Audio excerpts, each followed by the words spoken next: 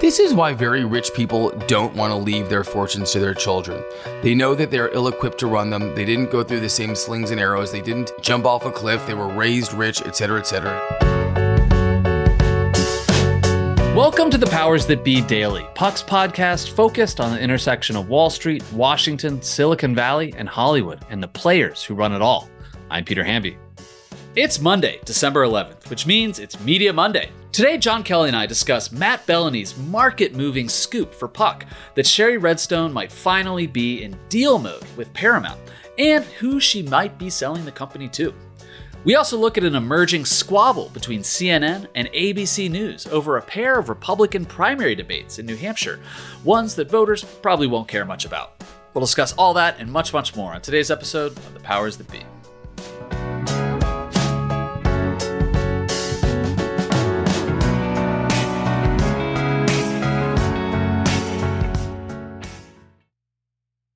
Are you tired of sleeping hotter than hell? I sure am. I sleep hot. There's something crucial about sleep that eludes us when we're too warm, too uncomfortable, and too caught in the web of our own thoughts to drift off. And while curiosity fuels our days, science tells us that cool sleep recharges our nights. That's where ChiliPad by Sleep Me comes in. Meet the bed cooling system that elevates the quality of human life through cool sleep. The ChiliPad bed cooling system is your new bedtime solution. I love it. It lets you customize your sleeping environment to your optimal temperature, ensuring you fall asleep, stay asleep, and wake up refreshed. ChiliPad works with your existing mattress. It's a water-based mattress topper that continuously controls your bed temperature from 55 to 115 degrees, allowing your body to rest and recover. This isn't just about escaping the heat, it's also about optimizing your sleep for better health, more energy, and improved physical and cognitive performance, which I obviously need hosting a podcast. ChiliPads are designed for 1 or 2 sleepers, so if your sleep partner likes to sleep at a different temperature, or you only need it for one side of the bed, that's okay too, and we know that's crucial. Plus, you can schedule automated temperature changes to trigger deep sleep. But when I'm at home, ChiliPad solves those problems. So trust me on this one. Visit sleep.me/powers to get your ChiliPad and save up to $315 with code POWERS. This offer is available exclusively for Powers That Be listeners and only for a limited time. Order it today with free shipping and try it out for 30 days. You can return it for free if you don't like it with their sleep trial. Visit www.sleep.me/powers because you're not just investing in better sleep, you're creating a better life. Happy Monday, everybody. If it's Monday, that means it's Media Monday. And I, of course, am joined by the boss man, John Kelly. John, I hope you had a lovely weekend and that you were just feeling as festive as possible. Great weekend, Peter. Spent it with the Mills and their new dog, and it was great to see you and Katie down in the People's House. I thought that was we had a fun night. It was great to see you. It was great to see super fan Tim Miller down there, who looked like he'd come out of a sort of White House Rick Ross video. We had a lot of talk about White House attire, and it was a blast. Did you guys take selfies in front of portraits of famous presidents and first ladies? Katie took a selfie in front of the Melania Trump portrait. That was about it. I'm just kidding. No, we didn't do that. We did have a blast eating the cookies. The smoked salmon was delightful. We're talking, by the way, for people listening, about the White House holiday party. One of several White House holiday parties. This was one of the media ones we went to. John and I were both there. But yeah, a lot of fun people, a lot of friends, a lot of media people, but also some White House people. And also, man, I lived in D.C. for 10 years.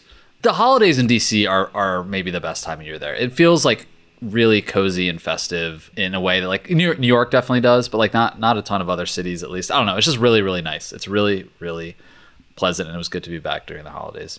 Lots of lights. I co-sign that. But before we move on to just one anecdote that's stuck out to me, it was a lovely night, and we were looking for the Melania portrait, so I'm glad that you guys found it. But we were talking to Tim Miller, the aforementioned, when he came up to chat, and he mentioned something about a past Media Monday episode. And you said something to Katie, who said, "I don't ever listen to this show." And I laughed because Rebecca, my wife, sort of seldom does as well. And then Katie said to you something that I thought was just like a brilliant retort. You said, when you start to look at my decks and presentations, then I'll start to listen to your little podcast. I thought that's a sign of a very healthy marriage. So very healthy indeed. I appreciate her wisdom at all times. John, I want to start with a big puck news, a story that our boy Matt Bellany broke late last week, that David Ellison and Skydance Media are in talks to either, maybe, and we don't know yet, NDAs have been signed, but these conversations are happening, according to Matt, to either buy Paramount or take a majority stake in their parent company, National Amusements, Inc. This would, allow Shari Redstone to unload Paramount. The markets reacted very positively to Matt's scoop. They got I just looked the last 5-day trend in Paramount stock, and it popped 20 or 30% on this news that puck broke. Thanks to Matt. Warren Buffett, the largest Paramount shareholder, should send Matt a fruit basket. One, John, what do you make of these talks? And two, just for people listening, can you just give a little cliff notes on what Skydance Media is, in fact, and also why they might be interested in Paramount? This is one of those patently made for puck fantasy stories, and I've almost been I've been ecstatic over this since the moment on Wednesday afternoon when we were in DC. I think I was pressing my shirt, and Matt first mentioned that he had this and that he was pursuing it. I've been doing cartwheels since. So let me zoom out to the 30,000 foot view, and then we'll come in, because this is a very, very, very big deal with a lot of ramifications, and also a lot of extraordinary sort of Shakespearean touches. So longtime listeners and readers of Puck will know that National Amusements is the parent company that Sumner Redstone started, probably in the 60s at this point. It's a Boston-based company that owns a bunch of movie theaters. Maybe 80, something at this point. Has a certain amount of debt, and about, I think, $1 billion plus in debt. And it controls about 80% of the voting interests in Paramount Global, and owns about 10% of the economic stake. So a stake that's worth about $1 to $1.1 billion, thanks to the Bellany boost the other day. And if we recall, Sumner Redstone, may he rest in peace, clearly a terrible person, probably the worst father you could ever ask for. But when you think about the media environment that you and I inherited, he was truly one of the forebears. Along with, guys like Diller and, beyond the sort of Jerry Levin, level, he was a lawyer, which is important to mention because he created deal flow through tenacious M&A that becomes relevant in a second here. He built up the assets deal by deal. He bought what was once Gulf and Western, which was the Paramount assets. He bought Viacom, all the cable assets, and he combined these things all together in 1995. And if you remember, he later split them. And for my sort of early media career, you had CBS Corp, which was run by Les Moonves, and you had Viacom, which was run by Tom Freston. And these were larger than life businesses. When you think about what was a part of CBS in the film studio from Gulf and Western, and then Viacom on the other side with Nickelodeon, Comedy Central in its heyday, MTV. These were extraordinarily valuable. I think they were at their nexus, $20 to $25 billion. And Sumner had split them because he believed that they should be valued differently. One was a set of cable assets. And don't forget, Peter, we came of age with the new establishment. They were all cable pioneers, the Malone generation, the Diller generation. This is when Zaz was still in short pants, coming into his own. And on the other hand, you had linear and movies and other assets, a book publisher, Simon Schuster, and a million other things. And we all sort of, I think, are familiar on this show with what happened afterwards. Late stage Sumner was not pretty. He had exiled his daughter Shari, which becomes very relevant here, for years during the duration of the core of her working life, ages 40 to 60. He'd taken up with his extraordinary wealth with a couple of girlfriends. Manuela Herzner is one name. Sydney Holland, I think, was the other. It's too complicated, but our boy Bill Cohan, our partner, wrote a seminal piece in Graydon Era Vanity Fair that documented it. And Shari then wrestled back control of the empire from her father. Now, I think there are two versions of this. This is where this is really, really relevant. One version is that Sumner, in his dotage, had begun to make decisions that would whittle away the fortune. He'd fired Tom Freston and replaced him with Philippe Dumont, possibly, and I'm not being facetious here, like the Ryan Leaf of media CEOs. But seriously, probably the worst media CEO in history. Didn't commit fraud. Was a lawyer. Had a similar background to Sumner. So he thought he was this Machiavellian deal guy. Truly the most horrific CEO ever. Had this bundle of cable assets. Didn't realize the declining terminal value. Sat there and paid himself about $45 million a year. So Shari comes in and combines CBS and Viacom against her father's previous wishes. Finally ousts Dumont. The Moonves thing took care of itself. Puts it in the hands of Joe Iannello, who'd been the once very loyal Moonves deputy, who then exits stage right with a $100 million payout.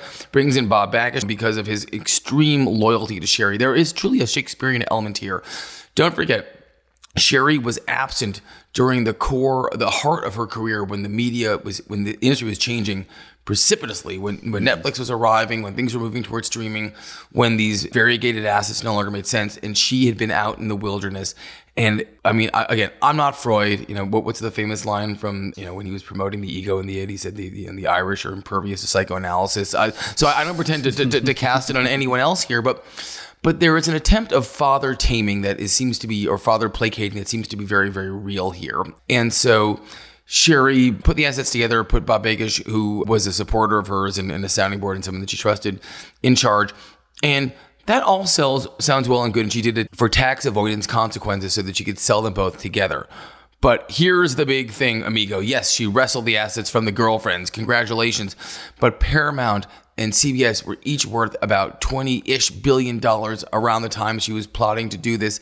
The combined entity is worth like $10 billion now. Sumner Redstone's wealth in 2015, his 10% stake, the family's 10% stake in the National Amusements assets was $5 billion. It's $1 billion now. So this is a destruction on some level of 80% of the family's wealth, okay, wow, in a very short period of time. And again, I don't want to be long in the tooth here. I'm not dramatic. I can only fantasize about this kind of wealth. This is why very rich people don't want to leave their fortunes to their children. They know that they're ill-equipped to run them. They didn't go through the same slings and arrows. They didn't jump off a cliff. They were raised rich, et cetera, et cetera. And I know, Shari had various periods of sort of intermittent estrangement from her father.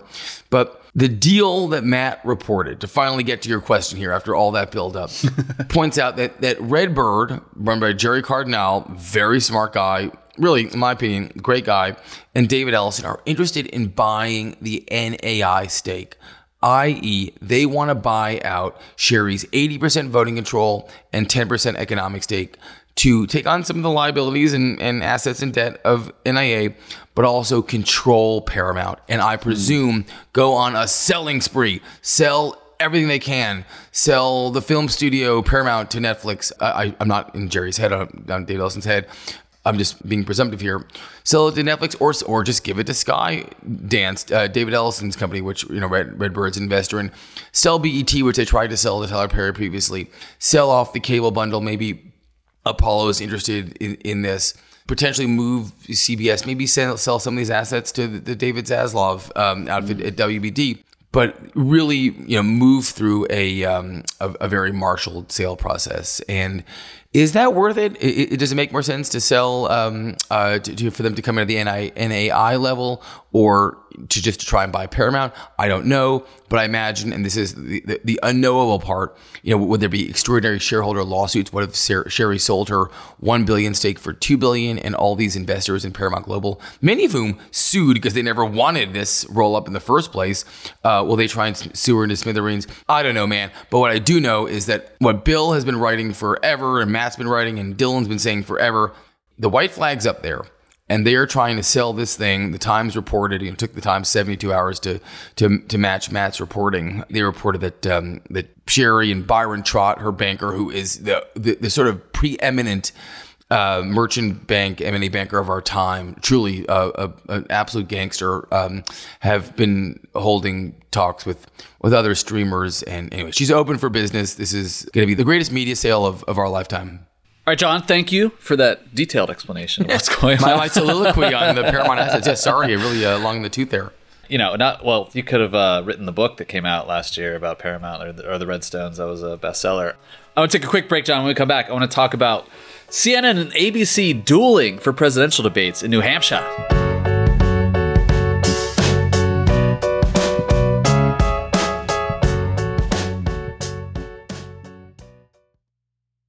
I'm Sandra, and I'm just the professional your small business was looking for. But you didn't hire me because you didn't use LinkedIn Jobs. LinkedIn has professionals you can't find anywhere else, including those who aren't actively looking for a new job, but might be open to the perfect role, like me. In a given month, over 70% of LinkedIn users don't visit other leading job sites. So if you're not looking on LinkedIn, you'll miss out on great candidates like Sandra. Start hiring professionals like a professional. Post your free job on linkedin.com/recommend today. Hey, I'm Brett Podolsky, co-founder of The Farmer's Dog. We make fresh food for dogs. We started the company when we saw what a huge difference it made in my own dog, Jada, when she stopped eating ultra-processed kibble and started eating fresh, whole food. The Farmer's Dog food isn't fancy. It's just real food delivered to your door in pre-portioned packs. It's better for them and easier for you. Get 50% off your first box at thefarmersdog.com/podcast. That's thefarmersdog.com/podcast. Welcome back to the Powers That Be, everybody. It's Media Monday. Dylan Byers reported this week. This episode is just harvesting other people's reporting, but we are giving them due praise. Dylan wrote the story that was pretty interesting to me, in part because, having worked at CNN for so long and covering presidential campaigns, I feel like I've been to every iteration of a presidential debate, like primary, Democratic, Republican, general election, all the colleges and universities that host them. I've been to other networks' debates along with CNN, pals with Mark Preston, who is CNN's debate partnership maestro. He always gets the job done. CNN announced last week that they were going to host 2 Republican primary debates, one in Iowa, one in New Hampshire, in January before the caucuses, before the primary. And the New Hampshire one is going to be on January 21st. It's St. Anselm's College, St. A's, up there in Goffstown, right outside of Manchganistan. Then, according to Dylan's reporting, this caught ABC News by surprise, and St. Anselm College by surprise, too, because ABC had been planning a Republican primary debate on January 18th, just 2 or 3 days before, at St. Anselm College. They've had a partnership with Institute of Politics there going back many years. And CNN had to come out and be like, we didn't mean to add to any confusion here. Neil Levesque, old pal, executive director of the IOP at St. A's, said, quote, "School officials were surprised to be included on a press release by a network about a debate which we had not planned or booked." So I don't know where the miscommunication is here, but this basically means that CNN and ABC will be having back-to-back Republican debates in New Hampshire, on January 18th and January 21st. The RNC is not involved in these. They're done with their debates, and they've told the candidates, you guys can go debate wherever you want. All these lower card, undercard, second-tier candidates want the attention. So it seems likely that DeSantis, he's already said he'll play ball in the Iowa debate at least, and Vivek, who loves attention more than anybody on the planet, he'll definitely do it. So it's what is all this for? It seems like an interesting mess, and I don't know. It might be kind of a small story, but I'm interested in it because I just love watching these network rivalries unfold. Well, I feel like you're the expert here, so I should defer to you, especially after my endless Redstone rant. But I gotta say, we've entered silly season here. Where these networks that try and act so high-minded have now taken the football from the RNC. And are they staging debates? One must ask, because they think that we need to understand the candidates better, or are they doing so for blatant ratings grabs? I think the answer is increasingly clear, and everyone, especially in a Trump-adjacent environment, is committing a micro sin of what they committed in 2016 when they're trying to take advantage of the heated political environment to boost ratings. And it's gross, it's tacky, and I mean, you tell me, man, but we know that DeSantis is toast. He's polling below Haley in various polls. Now you're right about Vivek, who's just the most annoying person that was ever created. I mean, that guy just sucks. Like, get him out of here as soon as possible.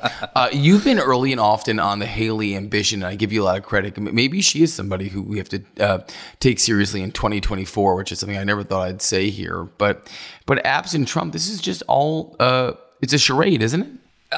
Yeah. I mean, look. I think that we all, in the national press have been dismissive of Ron DeSantis. He still has the math is actually better for him than Nikki Haley because, MAGA primary voters actually like Ron DeSantis still. Like the media doesn't like Ron DeSantis, but primary voters do.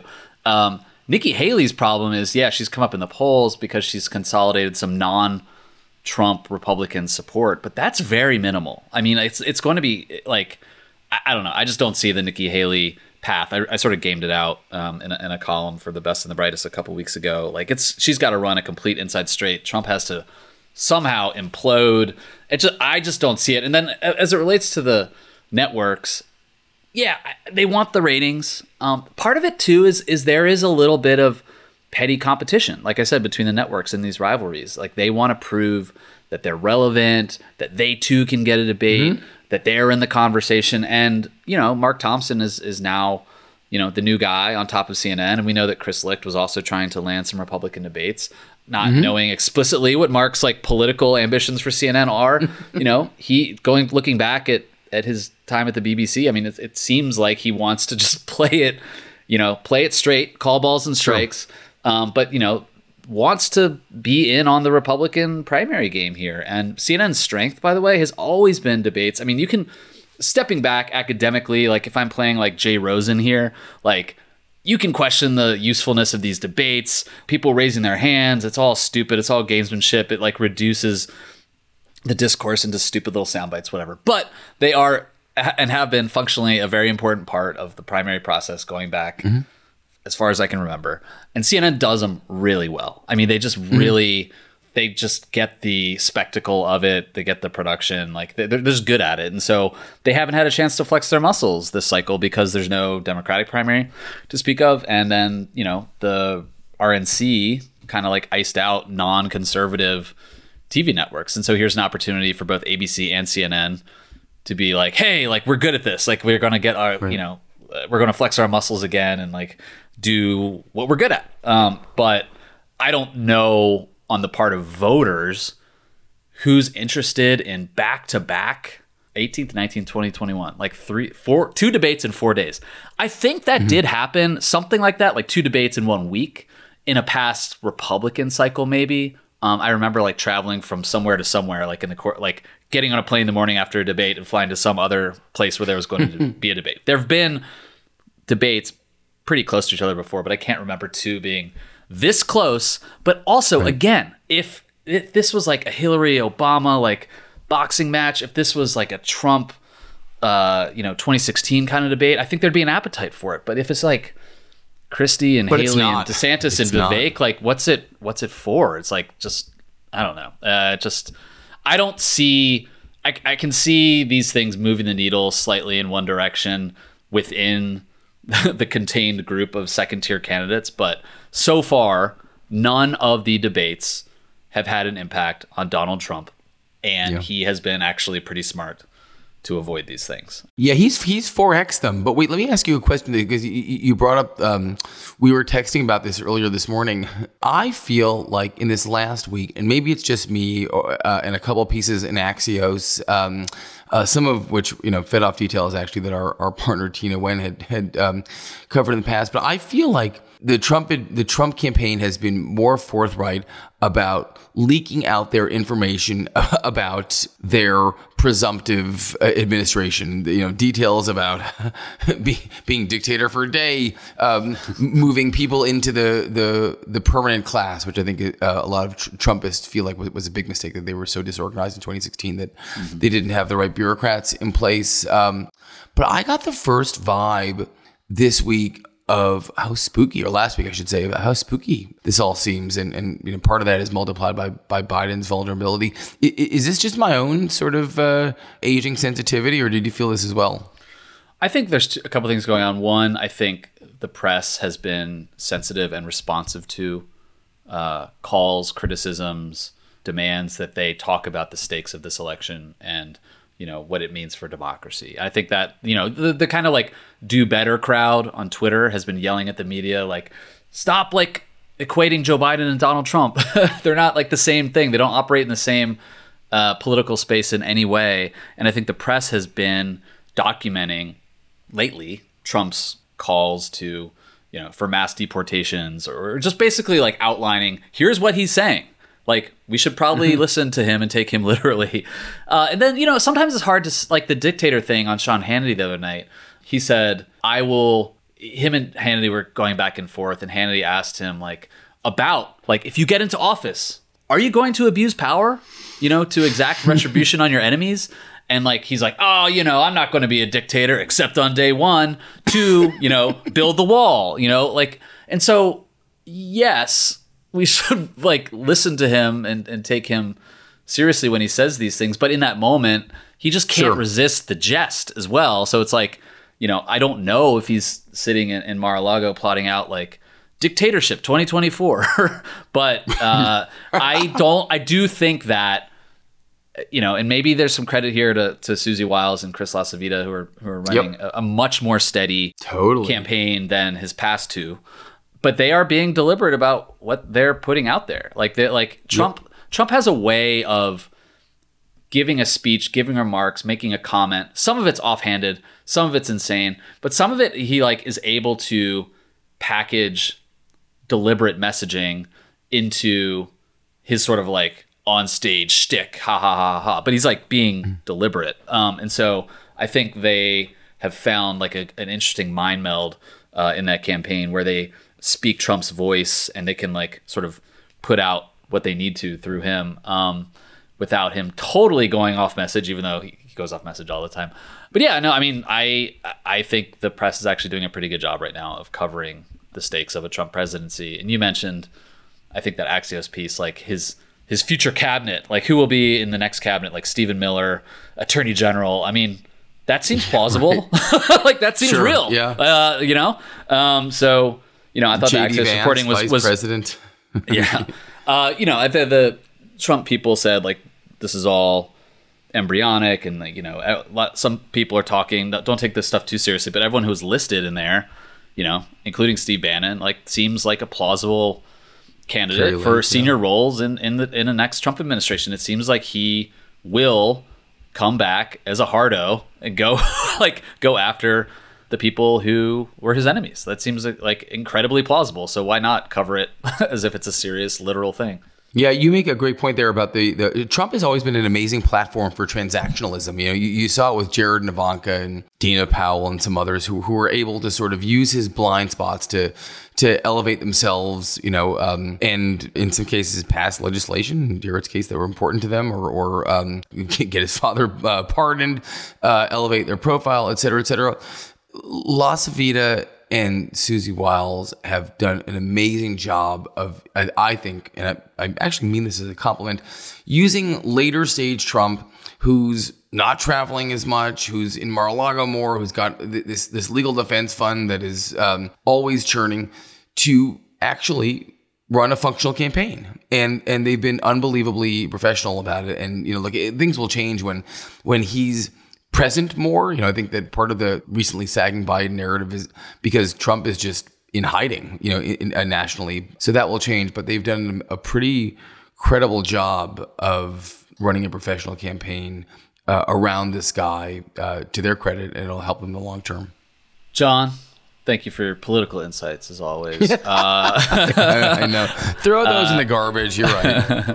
And again, shout out to Matt for a great scoop for us on the Paramount stuff. Have a great week, everybody. All right. See you, Peter. Thanks so much for listening to another episode of The Powers That Be. As a reminder, The Powers That Be is the official podcast of Puck. We'd like to thank Ben Landy, Liz Goff, and Alex Bigler for their editorial and production guidance. If you like what you hear, please share with a friend. It really helps us keep delivering the inside scoop that only Puck can offer. Follow us on Twitter at Puck News. I'm Ben Landy. See you tomorrow. This has been a presentation of Odyssey. Please listen, rate, review, and follow all episodes wherever you get your podcasts. The Powers That Be Daily is executive produced by John Kelly, co-founder of Puck, Bob Tabador, and Ben Landy, executive editor at Puck.